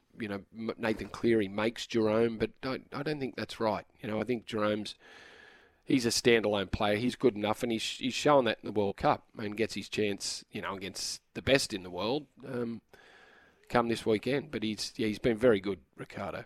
Yeah, mate, he's been excellent. And I think he plays a different game when he's got Nathan with him, because Nathan has his strengths, so he lets Nathan do those things, and he concentrates on other things. But he's kind of been let off the leash a little bit in the blue jersey. Yeah, I think he's and that's why Penrith had Sean O'Sullivan there, because, if Nathan wasn't there, they didn't want Jerome having to, sort of have the responsibility of running the team. But I think his work with Milford, he has taken on a more dominant role, and he looks more comfortable controlling the game for the Samoans. And, he's looked good doing that right throughout the tournament. But his footwork was brilliant on the weekend for him to set up the try that involved a miracle pass from Junior Paulo, and then Jerome again to tip it out to Stephen Crichton. That was a great try, and Jerome's footwork was on show again, where he beat one of the England defenders who came rushing out of the line and delivered the pass to Tim Laffey. So, he's his own man, Jerome, and he's got his own skills, and he's completely different to Nathan. But I think the responsibility he's taken on this World Cup makes him a better player, because he's assumed the run of the game for Samoa, not just left it to Anthony Milford, who himself is a reluctant game manager. So, big tournament for Samoa. Yeah, big tournament. Jerome. Yeah, big tournament for Samoa. Big tournament for rugby league. After we've had so little international rugby league. I mean, I think this game at the start of this tournament was the first one for the Kangaroos since 2019. I mean, Mel Meninga must be, there's a lot of people saying he's stealing a living, getting $400K, a year to do nothing. But he must be frustrated. And surely now that we've got all these competitive teams, Samoa, Tonga, obviously England, the Kiwis and Kangaroos are there or thereabouts with each other. Surely this is going to lead to more international fixtures. They just need to work out the calendar, I suppose. I mean, how do you see it, Ricardo? Yeah, absolutely. And because international league over the last two decades, I would say, has become the poorer cousin of Origin. Origin seems to have dominated everything, and I think this World Cup has shown that there's a market for international football. There's when you talk about the competitiveness of both Samoa and Tonga, if those players stick with their allegiances, and somehow we need to take advantage of it. New Zealand, Samoa, Tonga playing a tri-series throughout the season, but it's trying to squeeze it into a 27-round comp, which includes Origin, and find time to have international football. But I think we really need to take advantage of what's happened in this World Cup, and international football should be back on the agenda, and we should be making room for it, whether that's a shorter NRL season. I don't know how they do it, but we can't miss this opportunity to make the most of what Samoa, Tonga have provided us, and that's two teams that can be competitive with the Kiwis and the Aussies and England. Do you think it's time to scrap the tier system then? We've had a couple of we spoke about that this morning. I don't know. I don't think you can scrap it completely, the tier system, or Ricardo, it's a complicated thing, and I don't know what it'd mean for the game if we just said, you know what, there's no tier system. And then how that affects State of Origin. But I think because we've been so focused on State of Origin over the last decade or two, I think we need to clear our heads and just look at what's best for the game instead of looking how it affects other things. But there's a whole lot of debate that needs to happen about international football and how we get more of it, and not to the detriment of other things, but do we remove the importance of other things too to create some space for international footy, because it's a winner. People love it. It's a winner, and you can't miss the opportunity that some of these nations have provided us with. Yeah, exactly, 100%. And and if the money goes along with that, then maybe that changes things. Correct. Because obviously that's the bottom line. Actually, on that, the Rugby League Players Association have obviously been expressed their frustrations about the collective bargaining agreement and the salary cap situation not being confirmed as yet. It's certainly clouding a few issues. In fact, I thought this issue was sorted now once the draw was out, but apparently not. Where's this all sitting at the moment? What do you make of it? Look, I think it's frustrating. Well, and it's been happening for a long time. The discussions have been ongoing since the start of the year, and I would have thought, and they thought that they were close to an agreement, but that fell over at the last minute. So talks do continue. Need to get to an answer pretty soon. The clubs need to know how much money they can spend, and there's a whole raft of things apart from the salary cap and the grant that's given to the clubs. We spoke to Clint Newton, the head of the Rugby League Players Association last week, and he said it's a 26-page document, and really other things, you can't just agree to that, the grant and the cap, without agreeing to the other things that the players are talking about to the league. So, from what we're hearing, there's still a long way to go, Ricardo, which isn't good. They need to find middle ground and agree on a lot of things, and clubs, players, everyone, the game needs to know where it's headed pretty quickly, but there seems to be a fair bit of work to be done. So, not holding my breath before the agreement comes out. No. You think of the kids. Poor old Matt Lodge having to get by on just $1,000 a week in the off season. I think he'll get there. I think he'll survive. You think he'll be all right? Hey, I did see Andrew McCulloch announced his retirement at the Dragons, and I thought maybe somebody at the St George got the memo wrong. They said get rid of Hook, not the hooker. Yeah, look, I don't know. There's no doubt that Anthony Griffin's under pressure. Andrew McCulloch's been a great player, fantastic player for Brisbane over a long time, played more than 300 games, and I guess he thought that was it. It's time to hang them up, and might give the Dragons a little bit of space to make a signing or two. But yes, there's a few teams that their coaches are under pressure. There's probably 3 or 4 that need very good starts. If some of the clubs, Newcastle, Gold Coast, Dragons, if they find themselves 2-6, or we could be looking for a new coach that early in the season. Few teams under the pump to start the year well. Yeah, there's a few of those, mate. St George, one of them. In fact, getting the bye first up might not be the worst thing for them, so they can get a bit of a lay of the land. What did you make of that draw for the first round that came out last week? We'll sort of. I really don't take much notice of the draw, Ricardo. I don't place any great importance on it. Whether the bye is a good thing early or not, I'm not sure. You probably don't want to get started then have the bye the following week, so it mightn't be a bad thing to have the bye straight up. Just extend your break, as you're getting ready for the season by another week. The draw is such a tough thing to do. To try and come up with a fair draw which highlights all the marquee games that you want. You want the best clubs playing each other twice. Then is that fair? Some clubs have to play the top 8 sides more times than other clubs. But it's been the same since we've got an odd team. But unless they're playing each other on home and away basis, that's the only fair draw. But they can't do that because there's too many teams. So trying to work out a fair draw is almost impossible. You just got to cop what you take and get on with it.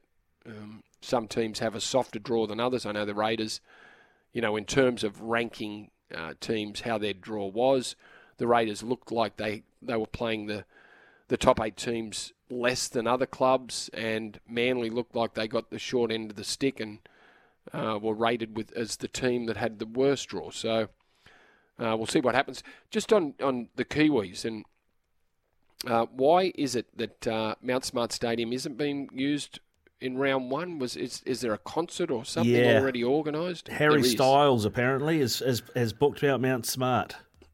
Oh, well, it's Harry. It's Harry, mate. To be honest, I'd rather see Harry Grant running around there than listening to Harry Styles, to be fair. But, that's right. Correct. Yeah. Correct. Yeah, so that's the reason, mate. Yeah, the Harry Styles concert. There's no accounting for some people's taste, but apparently they needed a venue that big. But there you go. So certainly won't be seeing me there, Brandy. I doubt there's any Harry Styles in your CD collection. No. But I did go and see Bruno Mars the other week, and there's no Bruno in my collection either. So I got to look at the new Allianz Stadium. So that was something. You just went for the stadium tour and got an accidental concert. Got some background music along the way. Yeah, that's about it. Well, yeah, I was going to say elevator music. That's good. That's good, Brandy. Hey, listen, thanks very much for your time, mate. I know you've had a long morning. We'll let you go, but great to chat again, mate, and we'll catch up with you again soon, eh? Good on you, Ricardo. Good to talk, mate. Cheers. Always good to talk to an absolute legend of the sport, Greg Alexander, part of the SEN team as well, NRL commentator, former Warrior, of course, and all the rest of it. It is 11:21 here on SENZ. It's 11:26 here on SENZ Mornings with Ian Smith. Yesterday I was hosting in the morning a show called Bleeding Black. We celebrated the Black Ferns World Cup win and talked about the All Blacks' upcoming game as it was then with the Scots. And Steve Devine, former All Black halfback, was on with me then. This is what he had to say about the final and the way England played. Listen, the English team are very good at what they do, I despise watching it because it was just so boring, and but they didn't have a plan B. They all tournament, even against teams they should have put 100 points on. They did their rolling more and they did their lineouts and scrum penalties. It was just they never practiced anything other than what they were good at, and then you come to a team that's, prepared not to give them what they want and throw it around and make them run. And all of a sudden the big girls up front and the big girls out in the back line started to struggle a little bit. So, good on Wayne Smith. He came up with a game plan, a game plan that could beat England because it was always going to be, a team's going to play England in the final, and they did it. The best thing about it was good versus evil. It was good rugby. It was good rugby. A team willing to throw it around and entertain versus the bad, which is rolling moors and scrum penalties. And so I say, take it on the chin, England. Pack your bags and go home because go back up the Northern Hemisphere and play that crap because that's not what we do down here. Steve Devine doesn't pull punches, says very much what he thinks, calls it how he sees it. Taylor Johnson, who's of course represented Samoa, who's played Super Rugby as well and part of the Sky Sport commentary team, also joined us, and we put that to her. I mean, on the driving maul, I know, Taylor, you said you're a forward, so you're not gonna bag it too much, but we were talking about it here, and there were times I thought in that final where, and I thought the Scottish referee did a reasonably good job, but there were times when it looked like that driving maul stopped, and she didn't call that's one. She kind of let it rest for a bit. And it almost gives it almost makes it unstoppable the way that was officiated. I mean, do you think they need to look at the way that the driving? Well, we were talking about it before and saying maybe when it stops once, that's when you use it. You don't get to go again. Yeah, I agree. Look, I think it does create boring rugby. If you're being honest, if you're getting to use it time and time again, I think that's a great idea to use it once it stops the first time. I mean, it's hard because, as soon as you collapse it, you give away a penalty, and there's so many times where own teams are bringing it down. Someone trips over a boot, but then the other team gets penalised because, why would you bring your own maul down type thing?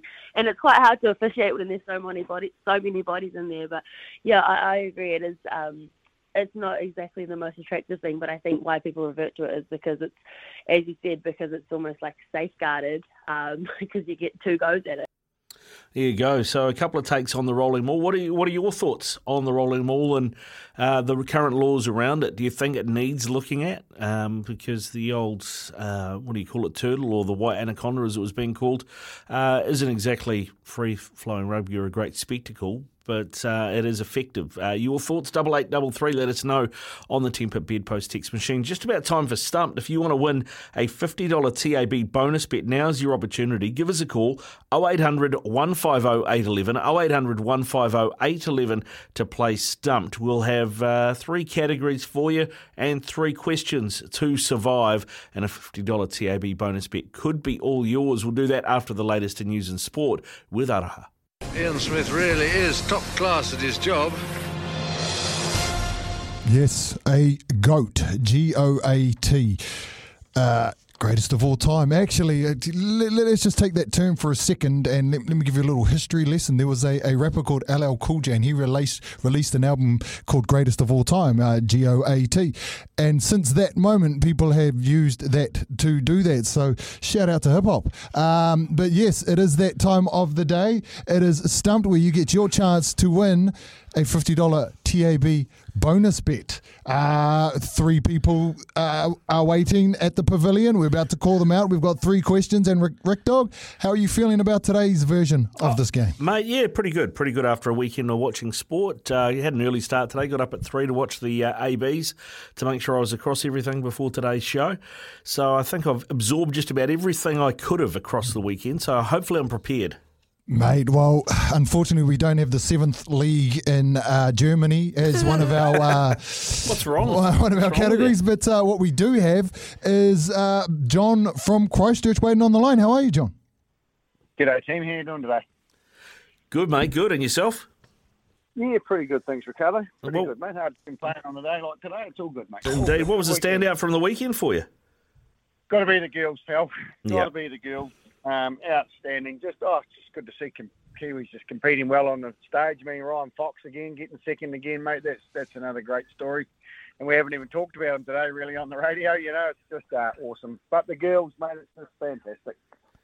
Yeah, exactly. They're just superb, absolutely superb. I think they've done themselves and the nation proud. That's for sure. Yeah, for sure. And mate, look, listen, John. I hope you win just off the back of your highlight, because that was one of my highlights too. I thought it was unbelievable. But have you played the game before, John? I have, mate. Yep, Yeah, I have. just like the rest of most of our listeners, you all know how it goes down. So we won't waste time with formalities here. So we'll get straight into it. John, your 3 categories are World Series, T20 World Cup, or All Blacks versus England. All Blacks versus England. Oh. Let's go T20, eh? Oh, here we go. Let's get this music going. Well, you're probably lucky the doyen isn't sitting there, mate, but you may be underestimating our mate there, Rick Dog. So first question for you. Let me just get this music down a bit. T20 World Cup. Right. England are now 2-time T20 World Champs. Name the only other team to have won it twice. I have to go India. One of the worst things I have ever seen done on a cricket field. Oh, it's through to the keeper. I'm going to say Sri Lanka. One of the worst things I have ever seen done on a cricket field. And the keeper drops it. No, gentlemen. The answer to that is the West Indies. But when you hear that, you go, oh, of course it is, right? You got they won the first one. Yeah, and then you've got the Universe Boss and all those huge hitters, Chanderpaul back in the day. But no, you're still alive. Second question. New Zealand lost to Australia in the final of the last T20 World Cup a year ago. Who was our top run scorer that game? That game.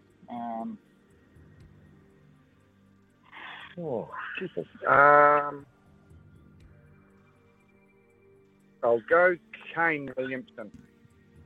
Just a couple of chips down the wicket, right in the slot, and away it goes. Back over the bowler's head for 6. Nicely played, John. Nicely played. Yeah, no. And one last question for the TAB bonus bet today. Since the tournament began in 2007, the team hosting has never won. However, in 2012, the hosts made it to the final and lost. What team was that?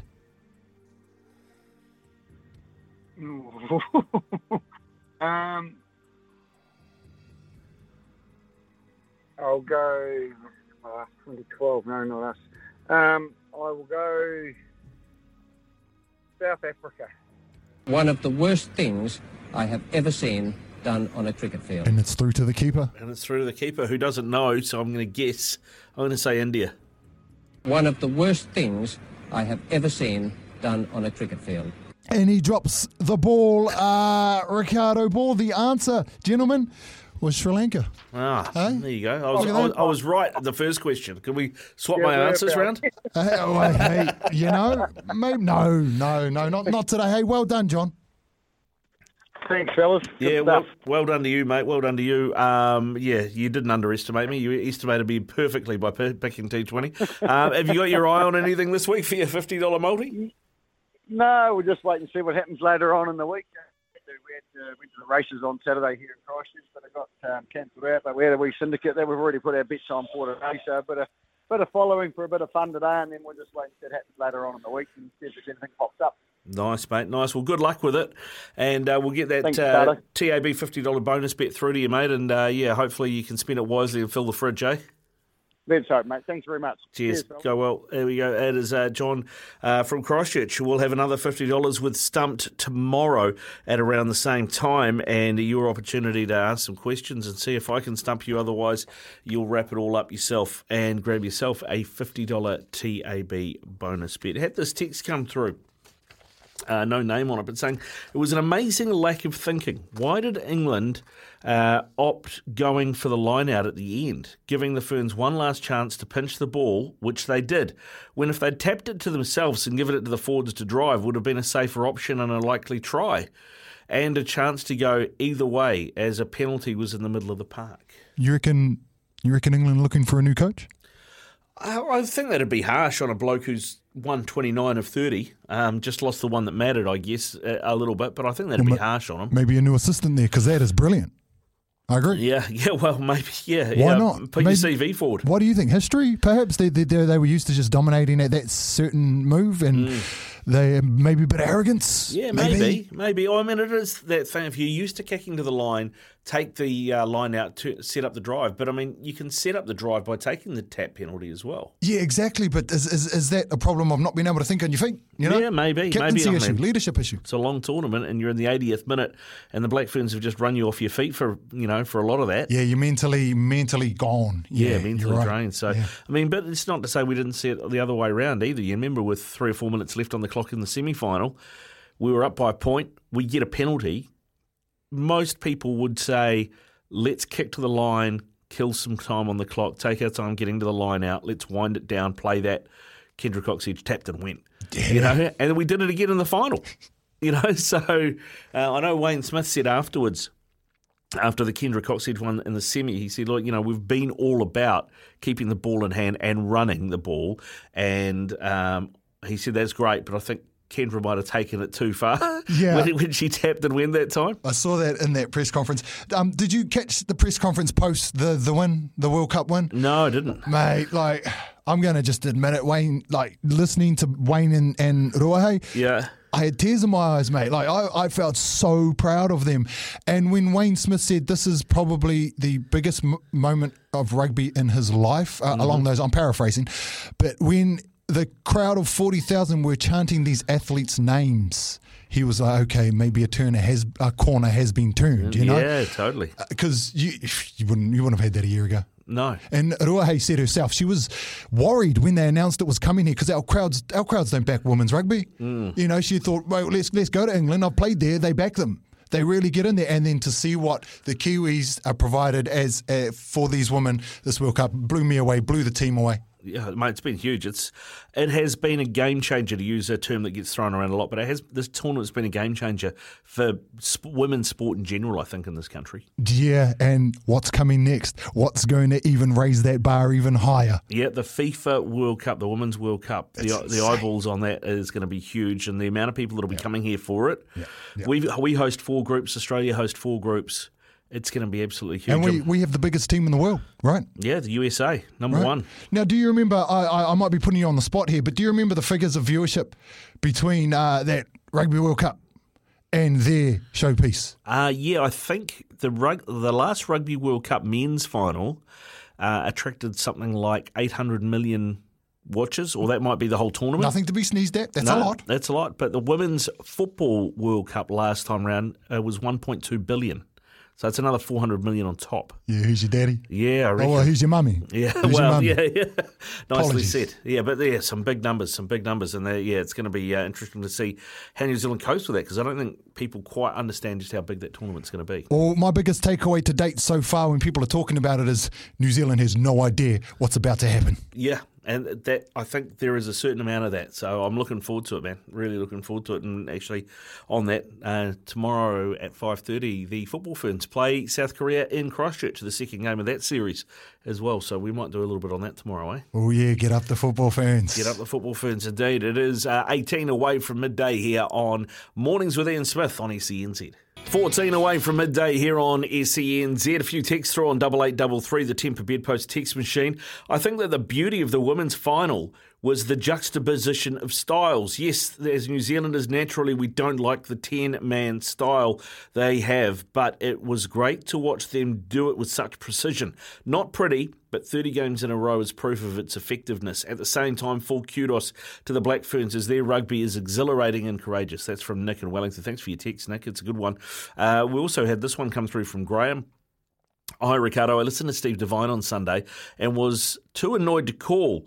Did he not see the Black Ferns score 2 tries using the rolling maul? No complaints from Steve about that. And let's not forget the ABs used to be feared for what their forwards could do with the maul. He needs to put everything in perspective. If that's your strength, use it. I thought England were outstanding in that regard. Also, well done to Razor Robertson. Another win over Leon with a team he had only had for a week, where they spent most of it on the Terps. That is a great insight, Graham. I appreciate your text, mate. Well done on that. And yeah, great result. That's obviously hasn't been talked about enough, but due to scheduling, and once again, I know there's been a few people throwing brickbats at New Zealand Rugby, but I don't think it was anything to do with them. They're the tourists, so it gets dictated to them as to when these games are played. And it was a bit of a pity that we had the All Blacks 11 play All Blacks 15 play the Barbars at the same time, pretty much, as the All Blacks were playing Scotland. That was annoying. So you couldn't, it would have been nice to have had them back to back, but they overlapped, and that was annoying. But well done to Scott Robertson and his team. They got up over Leon McDonald's All Blacks 15 by 35-31. Actually, Damien McKenzie missed a few kicks. Maybe Stephen, we just heard that promo about Stephen Donald maybe should have been the Black Ferns kicking. Well, maybe he needs to go back to coaching Damien McKenzie on how to kick goals. We'll have to see. Maybe we'll ask Beav that a little later on. Keep your texts rolling through. 8833 is the Temper Bedpost text machine.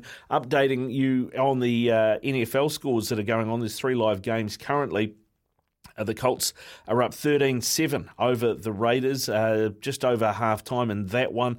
The Packers have come back from 7 down against the Cowboys to lead 14-7. And last year's Super Bowl champions, the LA Rams, are really doing it tough this year. They currently lead nearly half-time in LA against the Cardinals. They're at home against the Cardinals. They're down 17-3, so properly getting tailed up by Arizona. It is 10 away from midday here on SENZ. It's 11:55. Staff joins us in the studio now, getting ready for Midday Madness, mate. Yeah. We've had one before like this, and we rename it Midday Gladness, of course, and no surprise, I'm all about the Black Ferns win on the weekend. Just amazing. I'm still actually, every time I just say that word or those two words, Black Ferns, I just get goosebumps. I just feel so privileged to have witnessed something like. I wasn't even at the ground, and it was it was emotional. It was triumphant. It was sport. It was so good. It was so good, and I think to an extent unexpected as well. Like, I went into it going, I'm going to watch this game and I hope we win, but I don't expect us to win. I thought all week England would win until game day, and that horrific rain and thunderstorms obviously wasn't going to come. And the person I was watching with, I just said, I've been picking England all week, but now it's going to be a game on top of the ground. We're right in this. And still a coin flip, which it ended up being. But I just can't believe after that semi-final, it delivered again, the final. Well, that's the thing. And I wonder how much of an effect the crowd had, right? Because they had 20-odd thousand for the semi. They had 40-odd thousand for the final. How much pressure does that put on the opposition, right? I mean, think about this. I did this in my Ricardo Reckons at the top of the show. France missed a key penalty right on the dot to win that game. Pressure from the crowd, a lot of crowd noise. England throw to the line out right on the crowd's behind the team trying to get them home, and they spill it. So I mean, the crowd, I think, played a massive part. Well, we have on the show someone who was in that line out. Sarah Hiddeny will be joining us just after 1, and I'll ask her about the crowd. Could she watch? Just what was the chat? Because we'd seen so much positive effective for the English fans. They're rolling more. It's just unstoppable. And you could see the Black Ferns go, how do we stop this? Then they started competing, started spoiling. It was a great mid-game changer tactic. It was. I'm interested in that because I talked a bit about this with Taylor Johnson and Steve Devine yesterday. We did a Bleeding Black. And about how the laws around the rolling maul need to be looked at potentially. I think there were times, I thought the Scottish referee had a pretty good final, but there were times where it looked like the English rolling maul had stopped and she wouldn't give them the one. And it's like, I saw that too. And I'm like, well, maybe we don't give them the one. Maybe it stops, use it. Yeah. That's it. You don't get a second crack. And that's one way. And the other thing I wonder, and I don't know if you know the answer to this, Staff, but maybe it's something that can float out there. Maybe there's a rugby referee listening who can answer this. Jeff the ref. If you take the legs of the player in the maul who has got the ball in their arms, is that still collapsing a maul? Because you're tackling the ball carrier. Yeah, but you can't tackle them in a maul. Yeah, so I think I can answer that, Jeff the ref. You can text through 8833. I think that, you can't. Yeah, but I mean, they need to do something to be so you can combat it. And the other one I think that probably needs looking at is not having players between the ball carrier and the opposition, because that is truck and trailing. That's offside, right? So whoever's got the ball, if they've got their back to the attacking line, they have to be the lead player from their team. Yeah, I agree. I agree. It's in every other part of the game that's not allowed. No. Exactly. So why should it be allowed in a rolling maul? I mean, given that England is so good at it, World Rugby probably won't change anything just yet with my cynic hat on.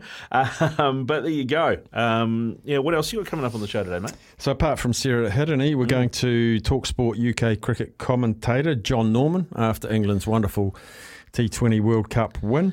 Have a chat to him about that. I want to ask him about the impact of that World Cup had in the UK as well, being at Talk Sport. Fonzie, who's host of this Warriors Life podcast about the Rugby League World Cup semi-finals, and a very special young New Zealander by the name of Maya Mariner, founder of a movement called Lazy Sneakers, which provides running shoes for those that can't afford them, or sports shoes for kids that can't afford them. 10,000 shoes she's provided across New Zealand. and she's 17, and she's speaking at a World Sports Conference this week. That is superb. That is superb. Is that the one that Jane Swinnell's emceeing? Pretty much every woman that's involved in sport in New Zealand is speaking there. It's phenomenal. Yeah, mate, that's a great event that's taking place this week and next, I think, isn't it? Yeah, there's so many speakers, and spoiler alert, I'm hoping the former Deputy Prime Minister of South Africa, a very high, powerful woman, hopefully have her on the show this week as well. Oh, mate, how good. How good, pulling out all the big guns, Steph. Go on, boom, boom. Boom, boom. All right, get in amongst it with Steph after midday. It is Midday Madness, and Steph will take you through the afternoons until the run home with Beav and Kirst at 4. We'll be back again tomorrow morning from 9. Life's busy. Take this deck. There's heaps to do on it, like polishing off this wine. That's tough. Life's pretty good with a Trex deck. Composite decking with no hard maintenance. Trex, the world's #1 decking brand.